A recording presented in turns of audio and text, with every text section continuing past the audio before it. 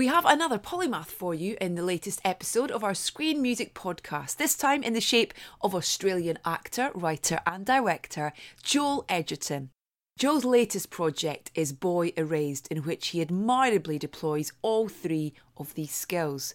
Based on a memoir by Garrard Conley, the film stars Lucas Hedges, Nicole Kidman, Russell Crowe and Troye Sivan, and tells the story of the son of devout Baptist parents who is forced to take part in a gay conversion therapy programme. Boy Erased is scored by Bensi and Saunder Jurriaans, who also collaborated with Joel on his directorial debut The Gift. At Joel's behest, it's a nuanced affair, hitting at the darker themes of the movie without ever overstating them. Now, they also make great use of choral voices, as shown by our first cue, the real work. I should say, Joel and I discuss a key plot detail during the course of the interview, so if you're planning to see the film, you might want to hold fire before listening to this.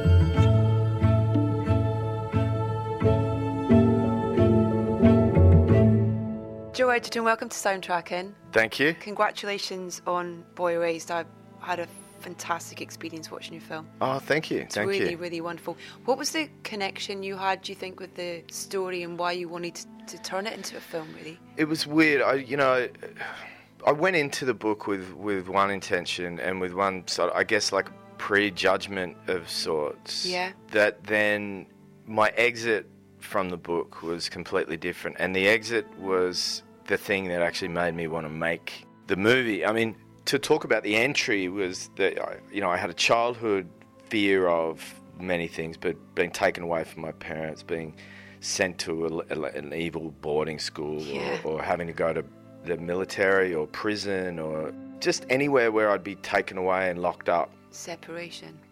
Separation anxiety. And I was a real mummy's boy, and I was allowed to watch certain films and TV at way too young an age because my beautiful grandmother, but she didn't really keep an eye on us grandkids. And so I watched, Cell Block H, as you guys call it, I think. Yeah. Prisoner, we called it. I had a similar thing with Deer Hunter. Oh, you saw it too young? Yeah. Yeah, like Russian roulette for a 6-year-old is a little hard to wrap your head around. And so, it became the foundation of my nightmares, that kind of stuff. And when I did my Holy Communion and had my relationship with God in a Catholic sense, I would pray about these things. And then, cut to me being a more of a grown-up acting student and then a filmmaker. I love movies about that stuff. Mm-hmm. So it was like I picked up the book very quickly because of that morbid curiosity. But what I came out of it was an understanding of my prejudgment that this was going to be blood on the pages kind of thing of hateful parents and hateful facility runners doing hateful things to poor, helpless kids. It was actually far more complicated because based on information and understanding and belief, these parents were doing what they thought was helpful, and it was actually an act of love. Mm. And that was something I hadn't really figured into my equation going into the book. And to double down on childhood fears, to know that Garrard's real experience was that he was sent to an institution, he was sent away from his parents, and that the people that did it were his parents, that I never imagined. That's like putting a hat on a hat of your fears for me. Jared, I want you to do well. I want you to have a great life. I love you, but we cannot see a way that you can live under this roof if you're going to fundamentally go against the grain of our beliefs. Jared, tell me the truth, that's all. I think about men. I don't know why. And I'm so sorry.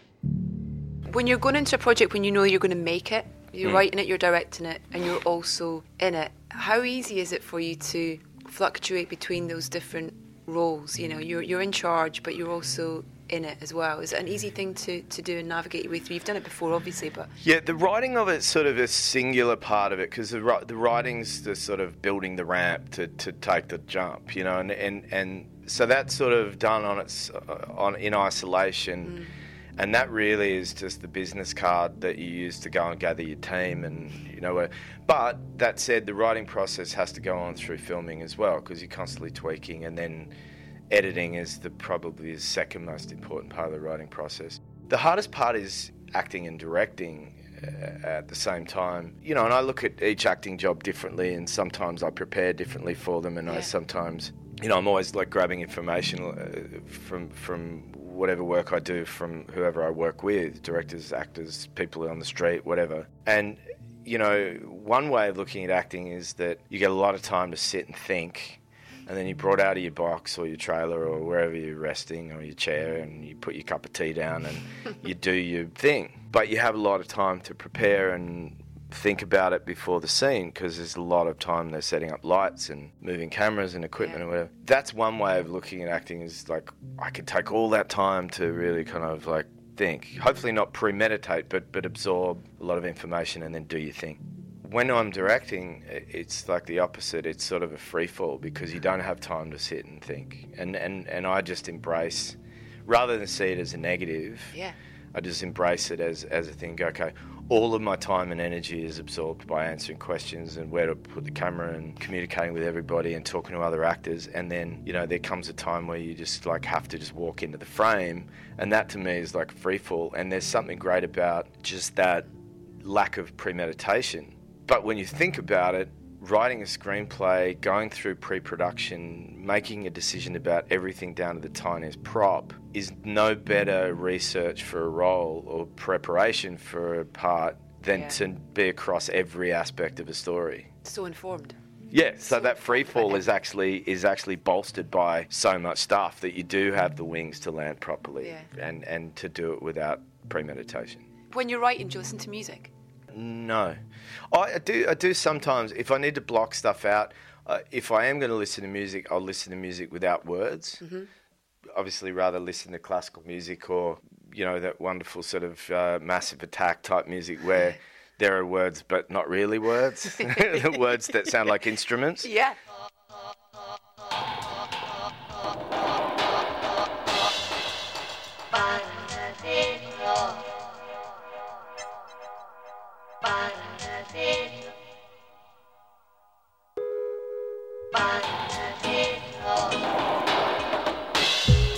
You live in the city, you mind your own business.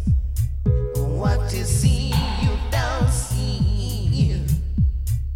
But some people, they always see.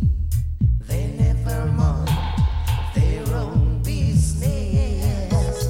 You move to the country. You live in the hills. You think you're far from the wicked. When you check it, then when you spyglass, they want to know Rasta business.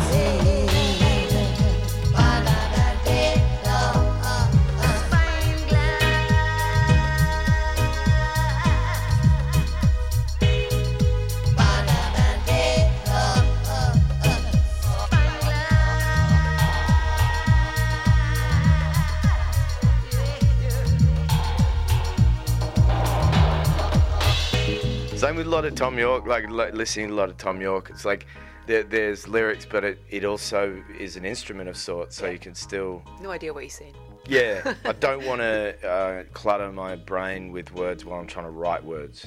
And when you're starting to think about the sound of your films and what that soundscape's going to sound like, with Boy Erased, you worked again with Danny and Saunder on this. And what point did he come on board, and what are the conversations that you have about where this film sits, you know, in terms of score and contemporary music and all that kind of thing? Well, it's worth noting, and you know, I could easily omit this, but it's worth noting that I'm not a very musical person, and sometimes I find it very hard to imagine what a movie should sound like, and quite often when I watch movies I don't pay as much mind to the soundtrack unless it really stands out. Yeah. Unless it's something that's jarring or avant-garde, or like a beautiful score like Under the Skin. Yeah. But it has a singularity, uniqueness to it. It's Misha Levy. Oh, incredible score. Yeah.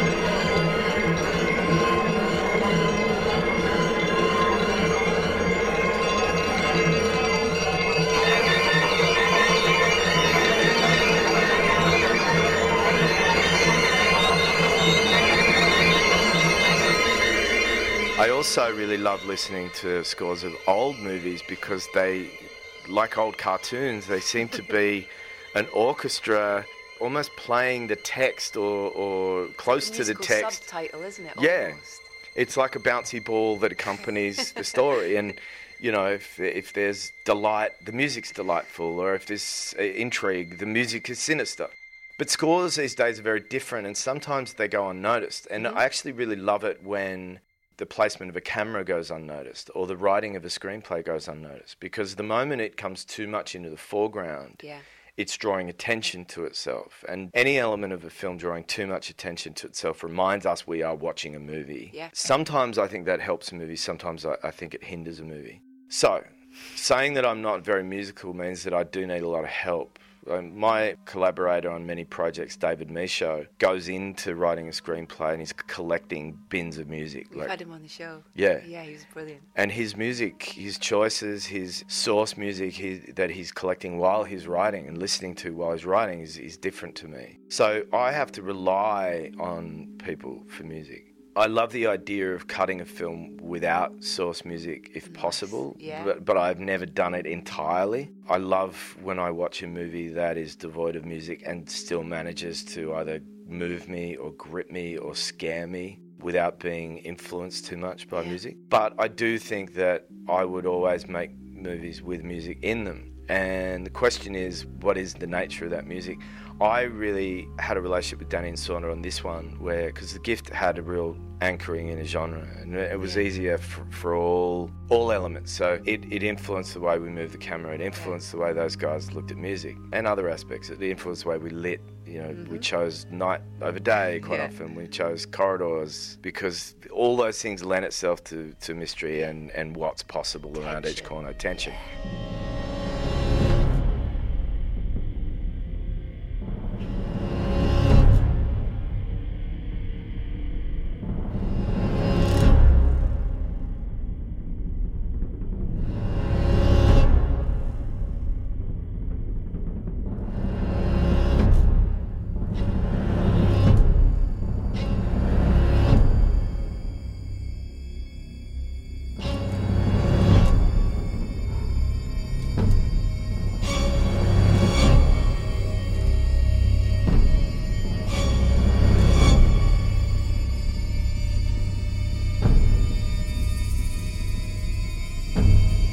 Now, in this movie, I wanted to put one foot still in that world, because to me, Boy Erased is, while there's no jump scares in it, it's a more terrifying movie because it's what people are going through right now all around the world, and yet I didn't want to lean too much into a horror world. So I was looking at kind of two different pieces of music, or two different themes. One was about family and restoration.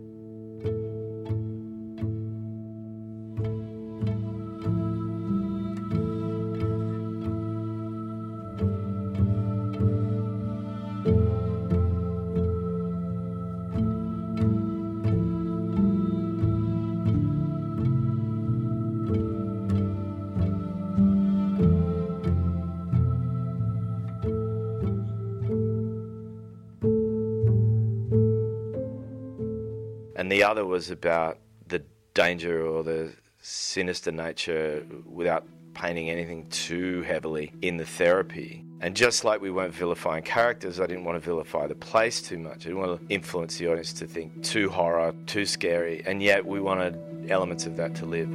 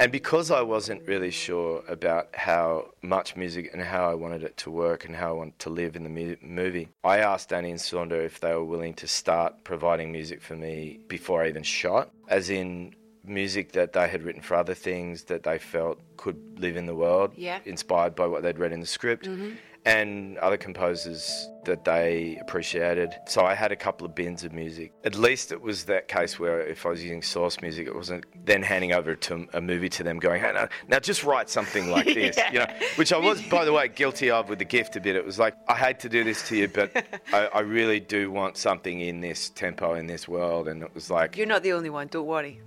Yeah. So many people do it. So many people It's like, I know I asked you to do a dance, but can you just do the dance from Thriller for me? Like, can you wear a leather jacket that's red? You know, and to ask an artist to walk in somebody else's footsteps is a shame. I mean, Catherine Bigelow, when I worked on Zero Dark 30, was saying to me, which I thought was such a great note in general about all aspects of a movie, is like, just hire great people and get out of their way. Great. You know, don't tell a cinematographer how to frame a shot. Don't tell a designer how to dress a room. At least let them do it first. And if you're unhappy, then intervene. What I started to learn, actually, with Edu, my cinematographer, and with Danny and Saunder, was rather than to prescribe, was rather to ask them for what I wanted emotionally. As an actor, I like to say a director's like throwing a stick and I'm the puppy, and I run and get it, and I bring it back and I get a pat on the head for it. You know, tell me what the task is, but don't tell me how to perform the task. So, you know, as much as possible with music and as much as possible with cinematography, I'm trying to say, okay, I want to feel this out of this shot. And I know that I need X amount of characters in it. It's a two-shot or it's a single shot. But I want to feel this when I look at the shot. I want to feel this when I'm listening to whatever score this is in this piece. So rather than go, bring me 4 violins and an oboe, like... go do your thing, and Yeah. then let's talk. And so I wanted them in as early as possible so that we could have that negotiation. I also didn't want to hand them a finished film and then go, okay, now write some music, which I know happens quite often.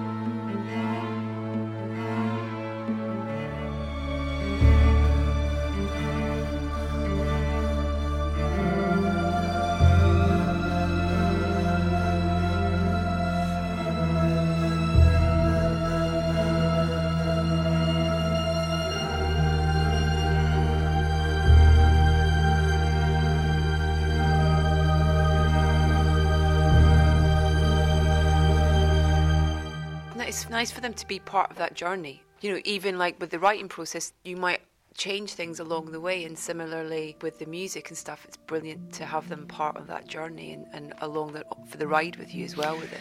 Yeah, absolutely. And, you know, there's nothing better than seeing somebody that's there along the ride with you get excited by their collaboration with you. You know, you could see from them, for example, if they felt I was steering them in the wrong direction. Yeah. I could feel when they felt like we were all headed in the same path. There's a third tension that exists, and that tension is when other people who are, you know, financiers or producers, or in this case a studio, you know, and you go and you test a movie because they're trying to sort of see what a real world audience thinks of it. Yeah. And I truly believe that music is the most hard to pin down aspect of a film. I think everybody can agree more universally on other aspects. Yeah, okay. It's amazing how when you show a movie and they go, I love the score, I just thought the score was amazing, and then you get other people going, I didn't like the score. It's such a personal thing, isn't it? Oh yeah, it's so personal and polarising in many ways. I thought it was too this. I mean, the same thing that one group of people or one individual loves, another individual hates. And I started to realise that I had to start to, while I'm never professed to be good at music, I don't play music, I like listening to music, but I haven't got a very good musical ear. I realised that I had to not become musical, but start to tune in with my own personal taste and my own instincts so that I could push all the other cooks out of the kitchen.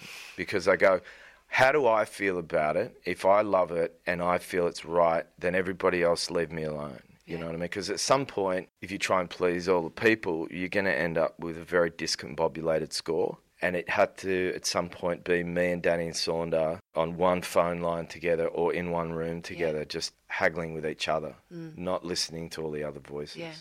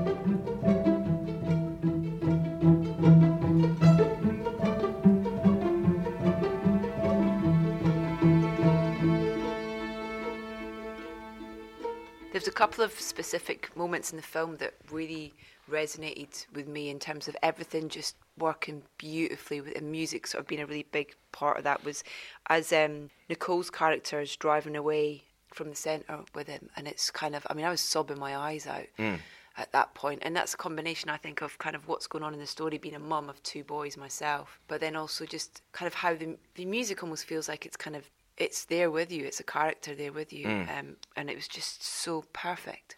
It's an interesting piece of music because the first incarnation of that felt too Hollywood. Okay. It felt too full. And there's something really interesting on a story level, is that while she helps break him out of the therapy, I wanted the audience to feel the triumph of that moment and her excellence about doing it. Such a personal journey for her as well, in terms of making that decision. Yeah, big moment for her. And it's actually the moment in the book that made me go, I think this needs to be made into a movie. Wow.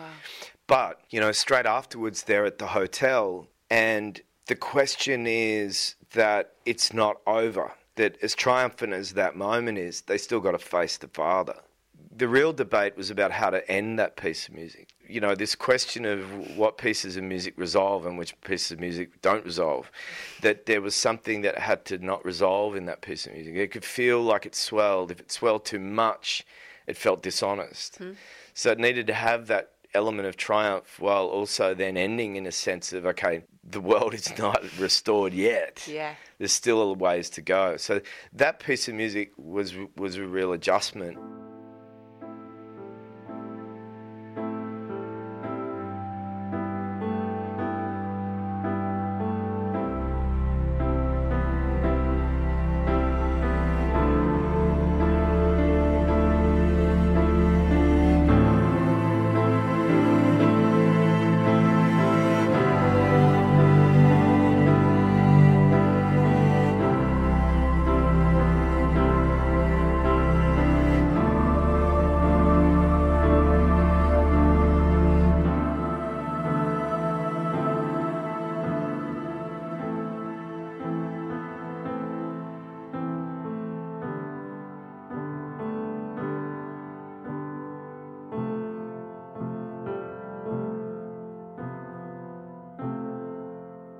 You know, and I also, it's worth noting as well that on a commercial level, my brief to everybody was that this movie needed to be seen by as many people as possible. Yeah. And on a musical level, I didn't want to go too crazy and too weird or too... I didn't want anybody to be able to, like, leave the film, or any Christian group that sent a representative to go, should we show this to our community? Anyone to have any reason on a performance level, a visual level, or auditory level to go, oh, it's just some weird independent avant-garde Hollywood movie. So I said to the guys, I'm like, not to say that we need a score that's too regular or staid or conservative or boring, but let's not go too wild, and let's let enough beauty into it. Let's let an element of horror into it, but let's not go too far. But in the end, I think we sort of didn't go as safe as I thought we were going to go.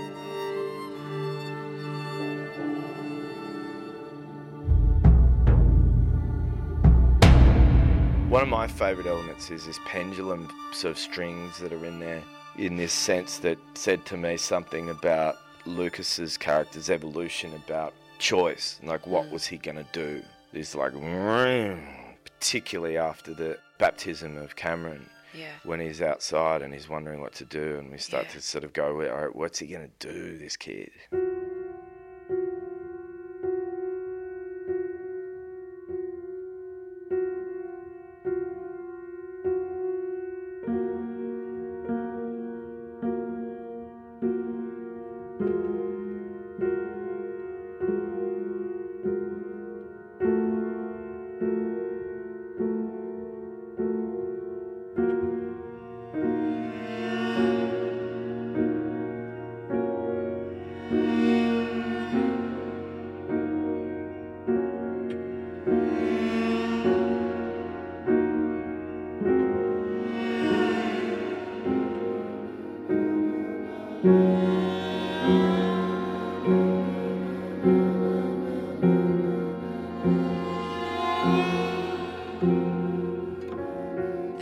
Choral as well, kind of like voices, so great. Yeah, and that sort of religious peppering of elements was something we discussed early on. It was one of Danny and Saunder's first kind of things. Like we feel like children's voices and the innocence of that stuff. Yeah. Going too far again, talking about going too far with that takes us into horrorland, because as we know, innocence gets used so much, subverted to become sinister. The clown from It and the child from Chucky, Child's Play. It's like too much choral voices could take us into Omen land, and too much choral voices could also give us the wrong steer of religion, because it becomes too Catholic. Yeah. But enough of that, and that hints of that stuff was really worthwhile.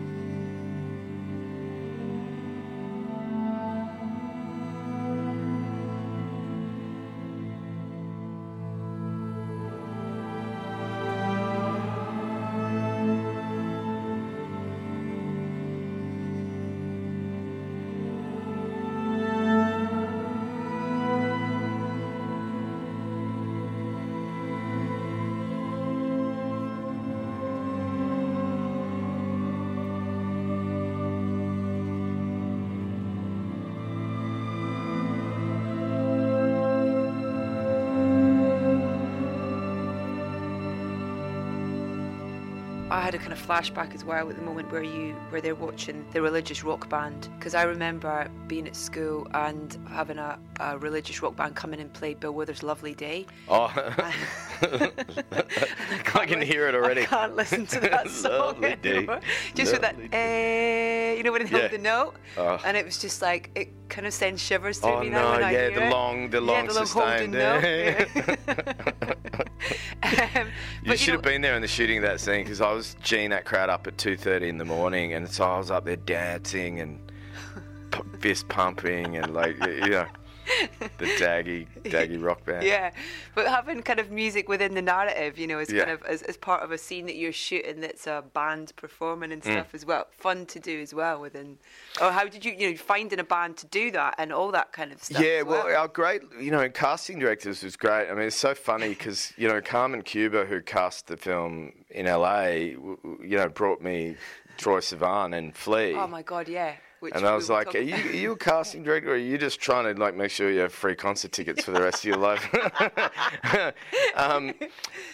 Flea's terrifying, by the way. Yeah, but I think she also understands that a performer is a performer. Just like I say, I'm an actor, but that's just one way of telling a story. I can also write a story. I can direct a story. I personally can't write a song. If I could, I would. I can paint pictures. However you communicate an idea artistically usually means you are maybe capable and equipped to do it in another facet of your you have different skill set as well. Flea and Troye proved that. But, in terms of finding the rock band, I just think the path of least resistance is you cast people in small parts who do the thing that you need them to do on the screen, because then there's just no question. That's who you are. Peter Weir said something really wonderful about casting. He said he'd written a paper or an essay on casting, and he said, the role in a film is like a crime that's been committed, and that the person that you cast usually, he said 99% of the time the person you choose for the role is the most likely suspect of that crime. And that every now and then someone will walk in the door who has blood on their hands. He said that's the way that he looks at casting sort of medium to small roles. Is like, if you're going to cast a doctor, cast a guy who immediately prints as doctor. Yeah. And that's not to say you can't be progressive and open-minded in terms of rocking the boat every now and then. But if you've got a scene and straight away you need to go Christian rock band, it's like, get a Christian rock band. When I have the two cops come to their house to sort of question Lucas at the end about this potential stuff around Cameron, I just hire state troopers because they're the ones who are going to know, So I sit down with them and go, what would you do if this happened? They go, oh, well, I would, one of us would talk to the son and one of us would talk to the person. I go, okay, we'll just do that. Amazing. Path of least resistance. That's you know awesome. What I mean? Yeah. Troy's brilliant. Yeah. So good. Yeah.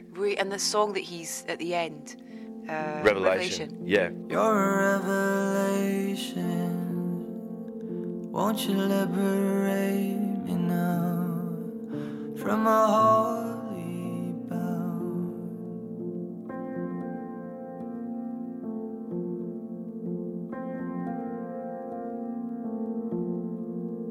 You're a revolution. I will liberate you now as the walls come down.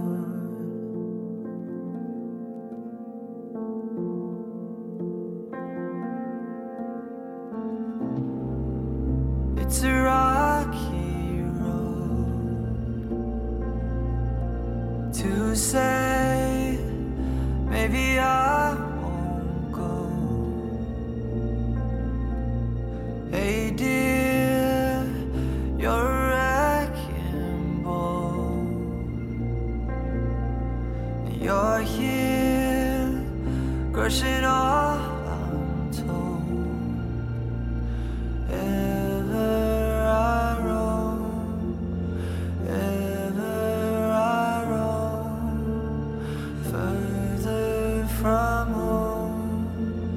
Your hand I know. Stunning. Well, it was interesting because along the way, there's no question that I was going to work again with Danny and Saunder. And then Jonesy from Sigur Rós had reached out to us. And he had been curious about scoring the film. Okay, wow. And I was like, oh, that would be amazing. But Wow. I have my guys. Sigur Rós. Yeah, sorry. But, we started a relationship and then I just kept thinking, how can I get him involved in some way? And, without being that guy who goes, thanks, Danny and Saunder, but, Yeah. suddenly, changed my mind because, somebody I really loved and appreciated as a musician had put their hand in the air. And, this idea of not having any modern music in the film based on the fact that one of the rules of Love and Action, the therapy, was that you weren't to watch movies, TV, or listen to the radio, no secular music. So I thought I'm going to use that as a sort of a rule, that the only music I'm going to have is on the radio and it's country music in the car with Mum. And then something happened where the most tender scene in the movie with this artist that Lucas's character meets. He plays a record, and initially, actually, I'd written in the script that it was Otis Redding. Oh wow, which one? It was Tenderness, Try a Little Tenderness. Gorgeous. It was either that or Try a Little Tenderness, Lover's Prayer, and that was a tip of the hat actually to a play I did years and years and years ago called The Road by Jim Cartwright. And these two characters at the end of a night take these girls back to their apartment, and pinned on the wall is an Otis Redding album. And what they do is their ritual is to play the album, play the whole song, and then at the end of the song just have like a spewing out of their feelings, as in like a running verbal diary monologue about life. Get it out, you know.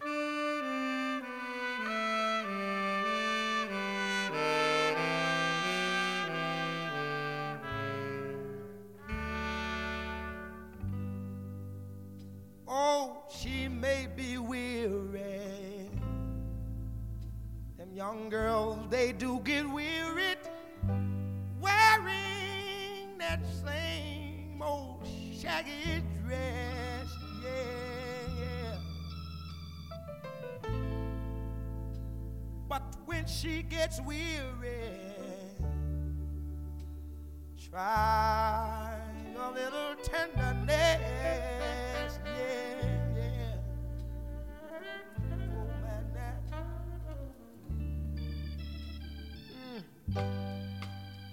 You know she's waiting, just anticipating for things that she'll never possess, yeah. But while she's there waiting, and without them, try a little tenderness.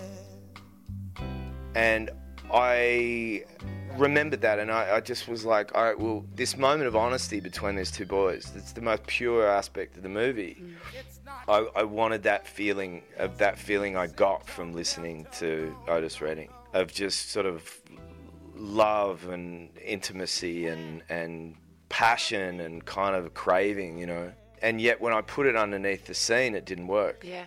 And I was like, what if I just created a new piece of work and made out like it was an old song from 2004? And I called Jonesy. I said, but how do you feel about creating something? And he, like within a few hours, sent me chords. Whoa. And I think that's the way he works, is he just goes into whatever kind of trance of just pure, Amazing. you know, like shuts his conscious brain down and just like puts his fingers on an instrument and makes it work. Makes it feel.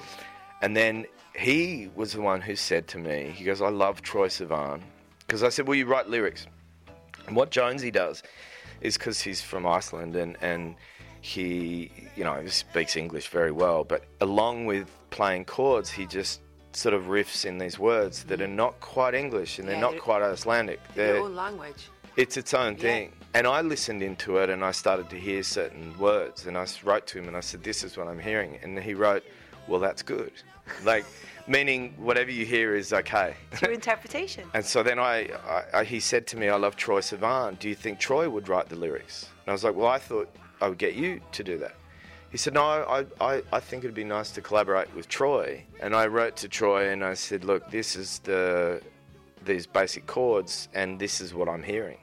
These are the few words that I can hear that resonate with me on a religious level. Yeah. And then Troye, within a couple of days, sent me back the song with lyrics, and it was just like a perfect combination of two musicians who had great respect for each other, and it was divine, like truly divine. And then we did two versions of it, one which was about background and in the moment in the artist studio is really about Lucas's character seeing somebody else for the first time who owns who they are, and that sense that he is that revelation, that he is opening Lucas's eyes. And at the end, I asked them to do a more fuller version where it becomes about Lucas, that he's now that person. He's the one who's now full and capable and ready to finally start his life. You're a revelation. Won't you liberate me now from a holy bow?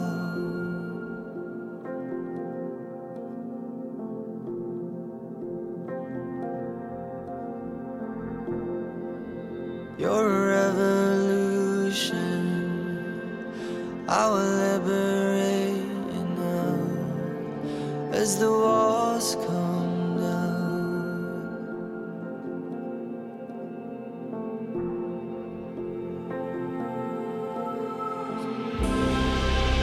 It's a rocky road to say maybe I won't go. Hey dear, you're a wrecking ball.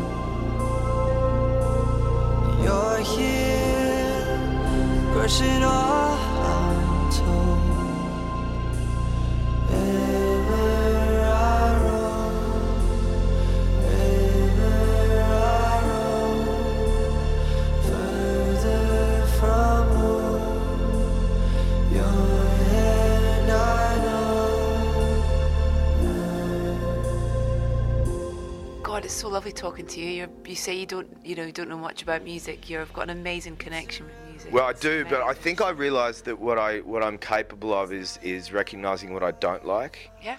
And recognising what I do like, but I don't know until I hear it. The idea of going, having an encyclopedic knowledge of music. Like David Michaud knows he knows where to search and what to grab for. But I'm different. It's like you'll catch me Shazamming. You'll catch me standing on a chair in a loud restaurant, trying to get as close to the speaker as possible to Shazam things. And I'll tell you what else I like doing is I love asking people, particularly young people, what music to listen to. Yeah. Because I always used to judge old people when I was young. It's like, you've given up on dressing in certain clothes, and you've given up on music, you've given up on culture. Yeah. And in some regards, I haven't given up on culture. I've just got too much time that I'm dedicating to other things to think about culture, new things. And it's a shame to let go of that stuff. Joe, it was a pleasure chatting to you. You too. Congratulations on the film again. Thank you so much, mate. Thank Cheers. you. Thanks. Thank you.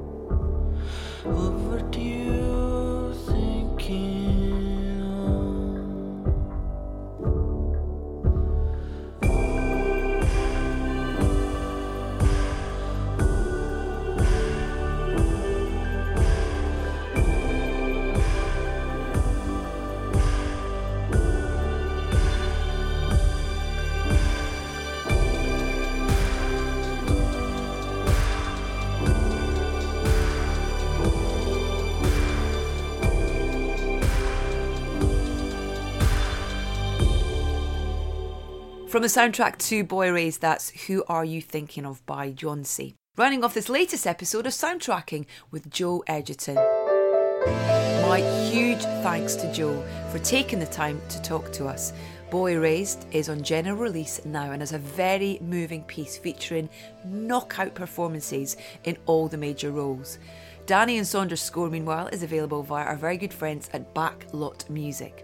Head to edithbowman.com or iTunes to catch up with all of our previous episodes, including my chat with David Michaud, who, as Joel pointed out, really is a genuine music fanatic. Please do subscribe too while you're at it.